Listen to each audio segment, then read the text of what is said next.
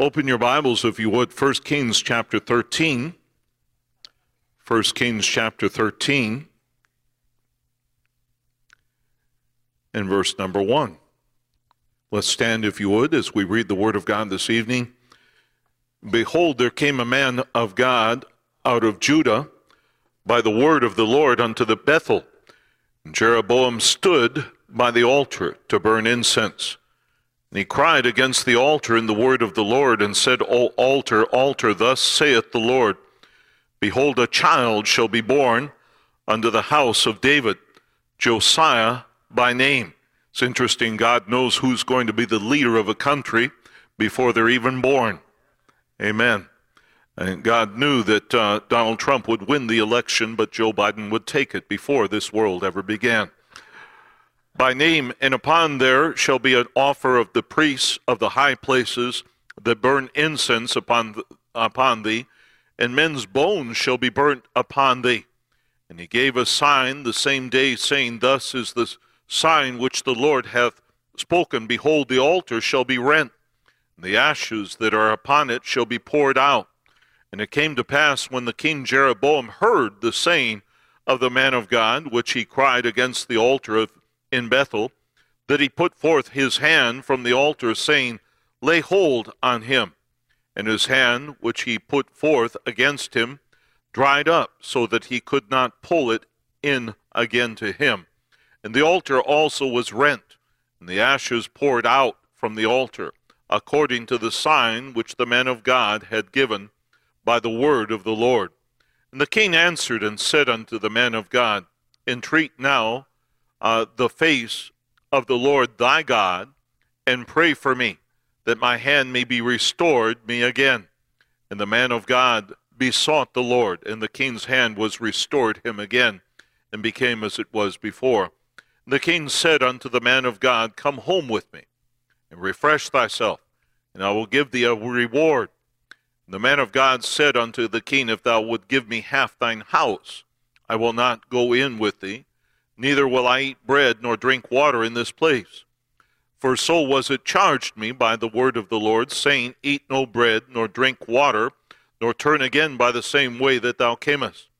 So he went another way, and returned not by the way that he came to Bethel. Now there dwelt an old prophet in Bethel, and his sons came and told him the works of the man of God had done that day in Bethel, and the words which he had spoken to the king. And they told also to their father. And their father said unto them, What way went he? For his sons had seen the way that the man of God went, which came from Judah. And he said unto his sons, Saddle me the ass. So they saddled him the ass, and he rode thereon. Lord, we ask you that you speak to us now through the word of God. And God, help us to do that which is pleasing to our God. Help us, Lord, to know why we work for God and what our goals should be. And God, we ask you that you'd bless again this great church that you've blessed so many times through the years. And speak to us now and help us to obey the word of God. In Jesus' name, amen. You can be seated.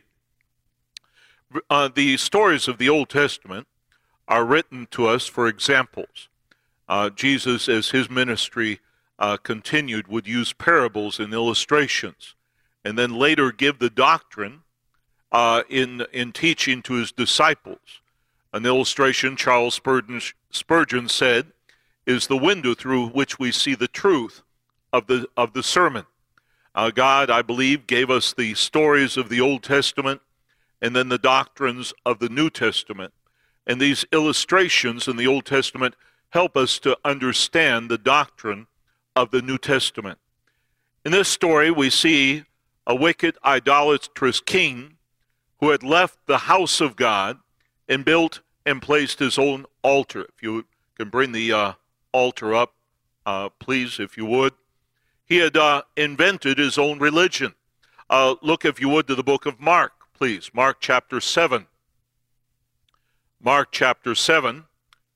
Jesus is teaching against the wickedness of inventing your own religion. Jesus says in Mark chapter 7, verse 6, He answered and said, And well hath Isaiah prophesied of you hypocrites, As it is written, this people honoreth me with their lips, but their heart is far from me. Howbeit in vain they do worship me, teaching for doctrines the commandments of men. Laying aside the commandment of God, ye hold the tradition of men, as in washing of pots and of cups and many other such things. Jesus said men would depart from the doctrine, from the Word of God, in order to have their own religion. We see that in Catholicism in Mexico and idolatry. And what's interesting, we see Jeroboam standing by his altar. Standing by his altar. How often people will stand by a religion that they themselves have invented, a religion that they themselves had made. They'll stand by that when children of God will abandon the Bible and the doctrine of the Word of God and yield to those who are standing by a religion that they themselves invented.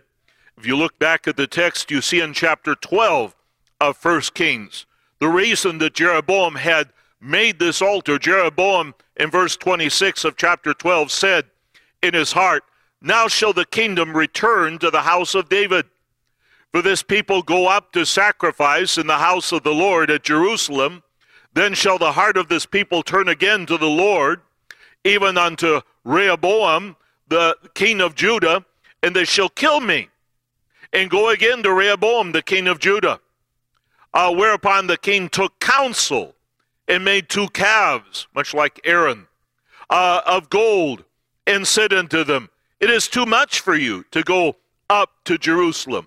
Behold thy gods, O Israel, which brought thee up out of the land of Egypt.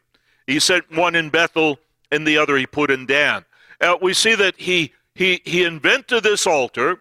He built this altar, this and another one in another tribe, and he put that altar there because he was fearful that the people would abandon him, that they would leave him. Today we see many people inventing a new religion, a contemporary type of Christianity.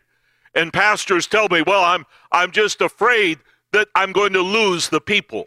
The people are going to go into the world. One pastor said, what we're doing is bringing the world into the church because we're scared that the people are going to go out into the world. You'd be better off letting them go into the world than bringing the world into the church. He had invented this religion because he was fearful the people would go back to the house of God that David and Solomon had built. I think we've lost our way as Christians. I think we've forgotten why we built the house of God. In the Old Testament, the temple, first the tabernacle and then the temple, was the house of God.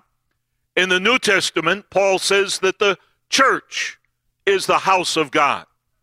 I think we've forgotten why we built the house of God in the first place.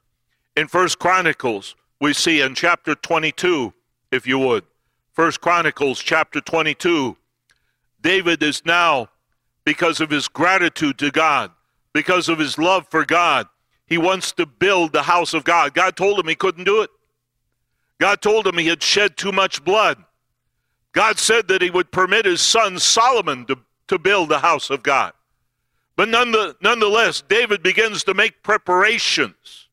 He gathers the gold. He gathers the materials for the house of God. He puts the singers and the instruments to be used in the house of God. He puts it all in order. He organizes everything. He makes plans. He gathers the materials. He sets it all up. In 1 Chronicles chapter 22, in verse 5, David said to Solomon, my son is young and tender. The house that is to be builded for the Lord must be exceeding magnifical, of fame, of glory throughout all countries. I will therefore make preparation for it. So David prepared abundantly before his death. David said, this must be exceeding magnifical. This must be a great house. I remember when I was a young man here at First Baptist and here at Hyles Anderson College. I remember our desire was to build great works for God, to do something great for God. Why? Because we were grateful God was doing something great for us.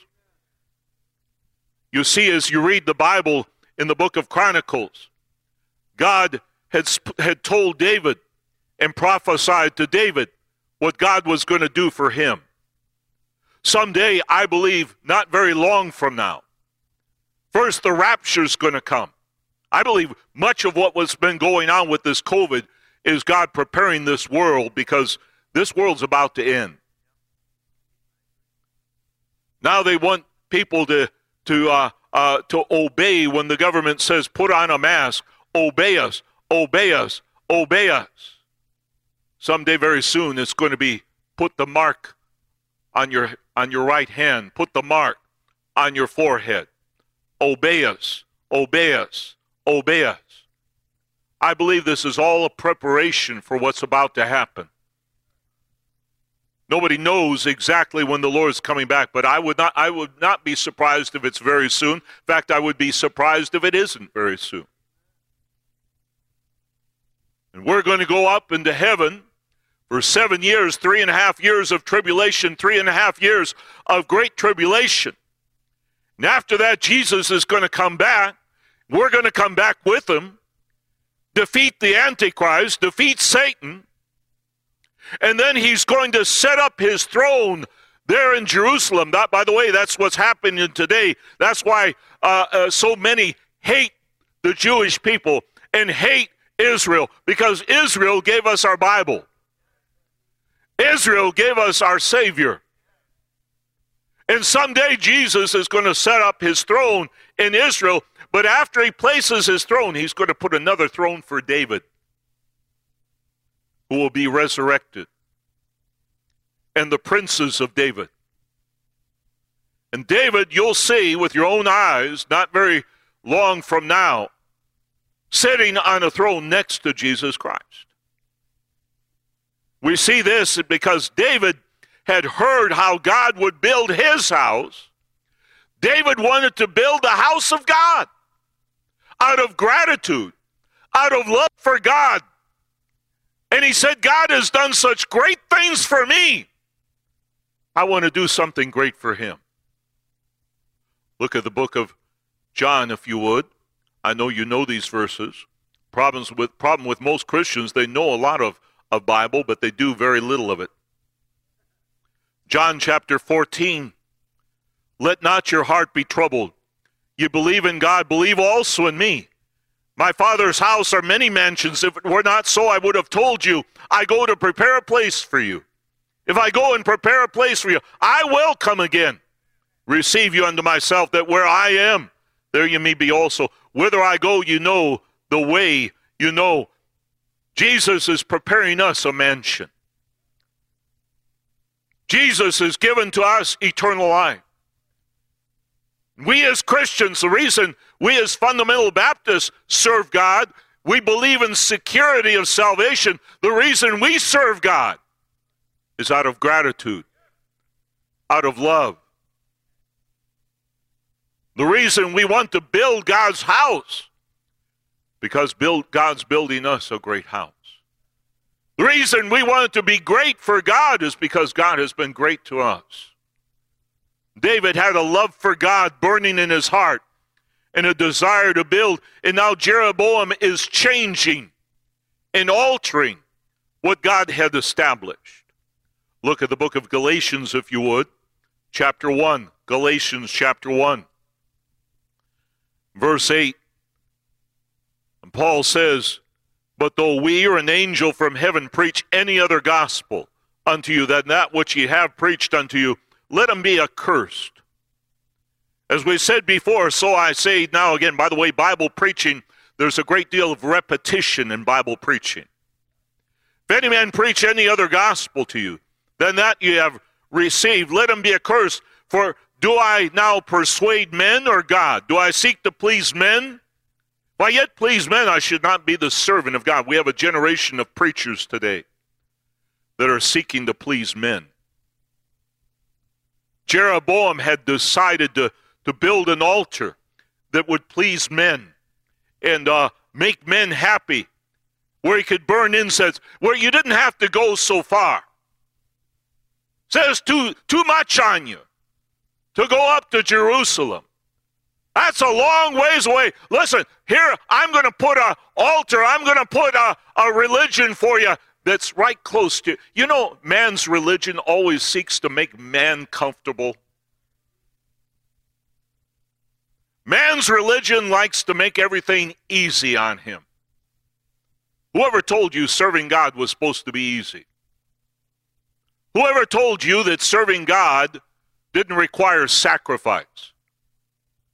Whoever did that, they sold you a wooden nickel.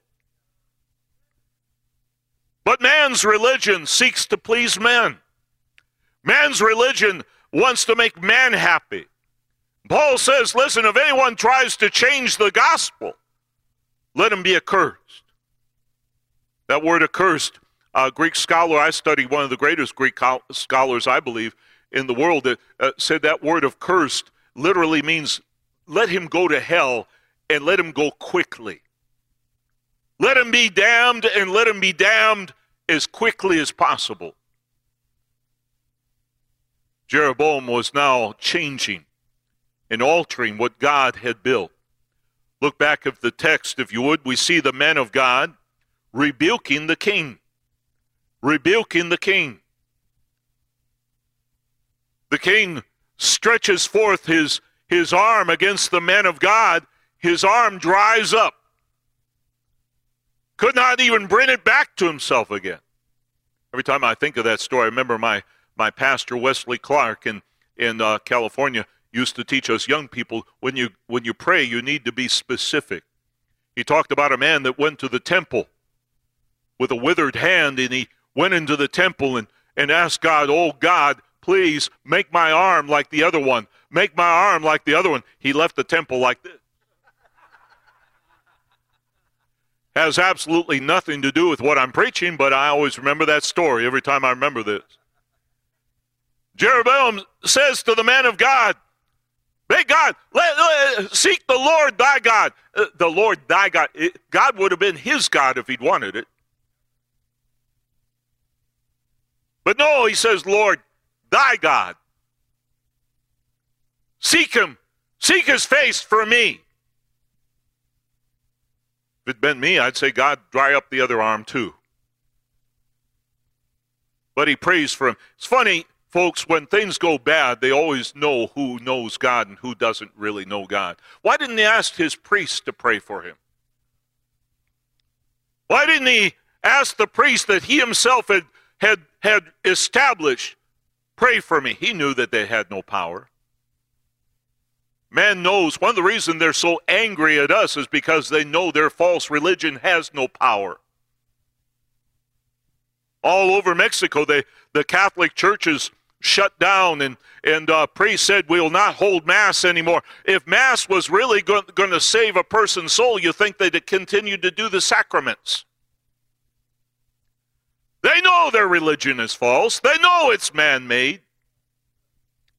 We divided the church up into 360 different churches all over Mexico City. We sent the people out, since the church was closed, to preach the gospel in fields and empty lots. We sent our people into South America and Central America, to Bolivia and Ecuador, any country that would open the door.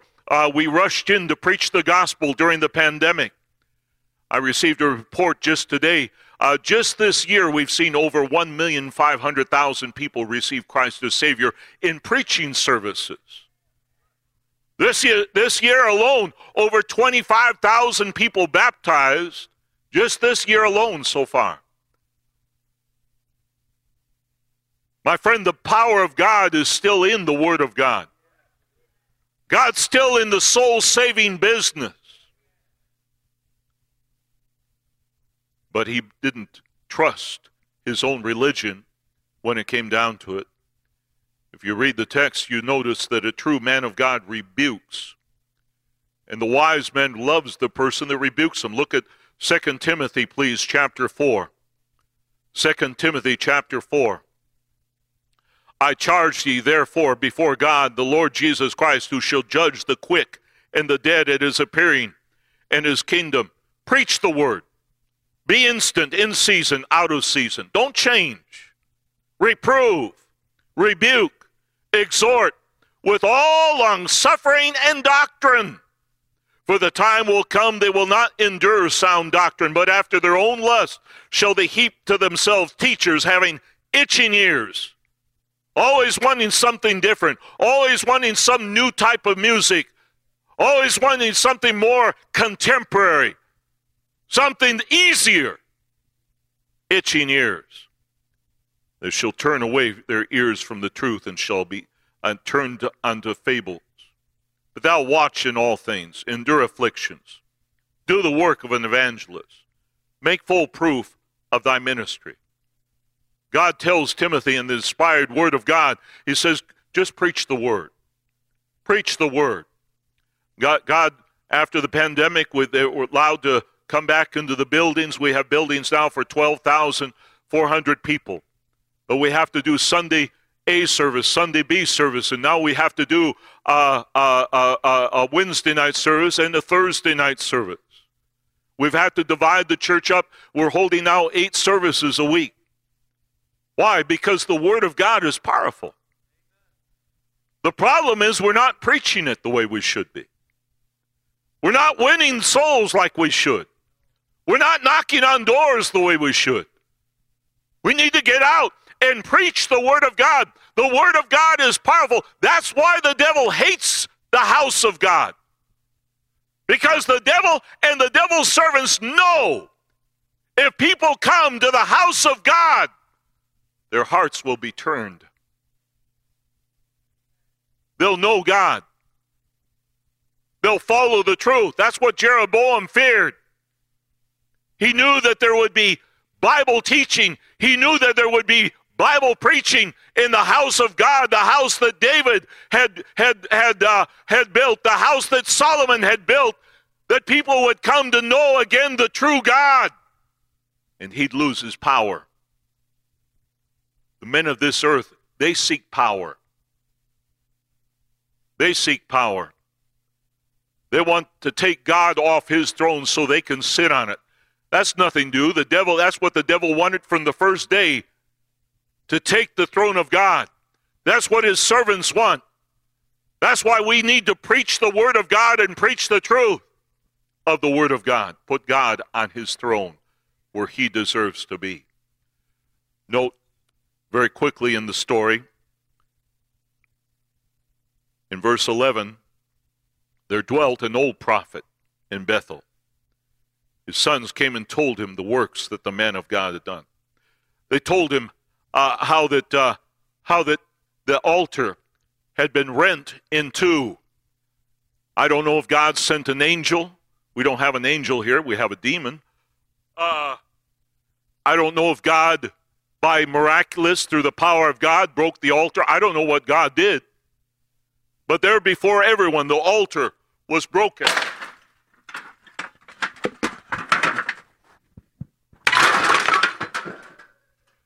And the ashes poured out. Jeroboam saw his false religion fall before his face. He was angry, but he couldn't stand against the power of the Word of God.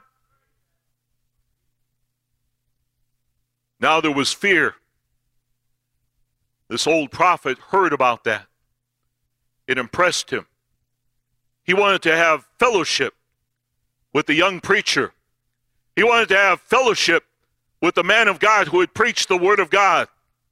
But God had commanded him to not eat bread, to not drink water, to eat nothing, drink nothing, not even go back the way he had come, but to leave that idolatrous land. He was obeying the Word of God, but he didn't obey it with the fervor and the zeal, perhaps, that he should have. We see in verse 14, he went after the man of God and found him sitting under an oak. And he said unto him, Art thou the man of God that came from Judah? And he said, I am. And he said unto him, Come home with me and eat bread. You say, I might not return with thee, nor go with thee, neither shall I eat bread nor drink water with thee in this place. For it was said unto me by the word of the Lord, thou shalt eat no bread and drink no water there, nor turn again, nor go by the way that thou camest. He said unto him, I am a prophet also, as thou art. And an angel spake unto me by the word of the Lord. Remember what Paul said. Doesn't matter if an angel comes and preaches another gospel. Don't you listen to it. Don't listen to the gospel of the Protestants. I'm not a Protestant, I'm a Baptist. Don't listen to the gospel of the Pentecostals that say you have to do good works. By the way, the reason a lot of Baptists have dropped the name Baptist, have brought in contemporary music and contemporary Christianity, they're trying to fill their churches with a bunch of charismatics and Pentecostals.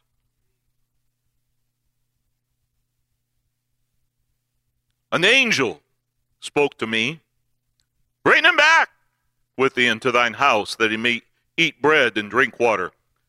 But he lied unto him. I don't know why, but he was desperate. Perhaps it had been many years since God had spoken through him.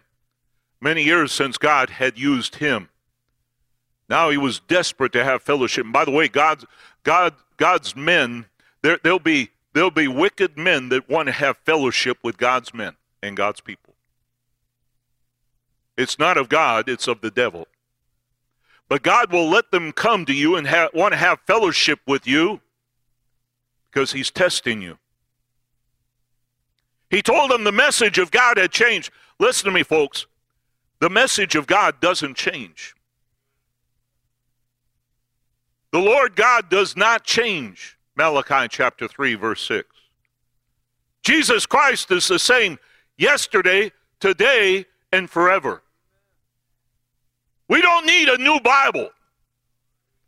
We don't need new music. We don't need new type of preaching. We don't need new methodology. We need to stick to the old paths, wherein is the good way. Oh, but we're going to lose our people. Folks, if you lose them, good riddance. You don't need them. Preach the word of God. But I'm sure he was hungry. He let his stomach do his thinking for him. Said, all right, well, the word of God has changed. The message has changed. He went back. He sat down and he ate with them. While they're eating, the last thing I want you to know is why they're eating. He went back, and a lot of Christians have gone back. I'm afraid after this COVID, a lot of Christians have gone back. It came to pass as they sat at the table, the word of the Lord came to the prophet that brought him back. And he cried unto the man of God that came from Judah, saying, Thus saith the Lord, forasmuch as thou hast disobeyed the mouth of the Lord, and hast not kept his commandment, which the Lord thy God commanded thee, but camest back, and hast eaten bread and drunk water in this place, which the Lord did say unto thee, Eat no bread, drink no water, thy carcass shall not come into the sepulchre of thy fathers. I want you to notice something. Note verse 23. It came to pass after he had eaten bread and after he had drunk, that he saddled for him the ass, to wit, for the prophet that he had brought back. It seems the old prophet really cared for this man. Now they were sitting at the table. They were eating. Come over here, let's have a meal. They were sitting at the table. They were eating. Can you put a chair here in the middle? Do we have an extra chair? Let's put that for the table.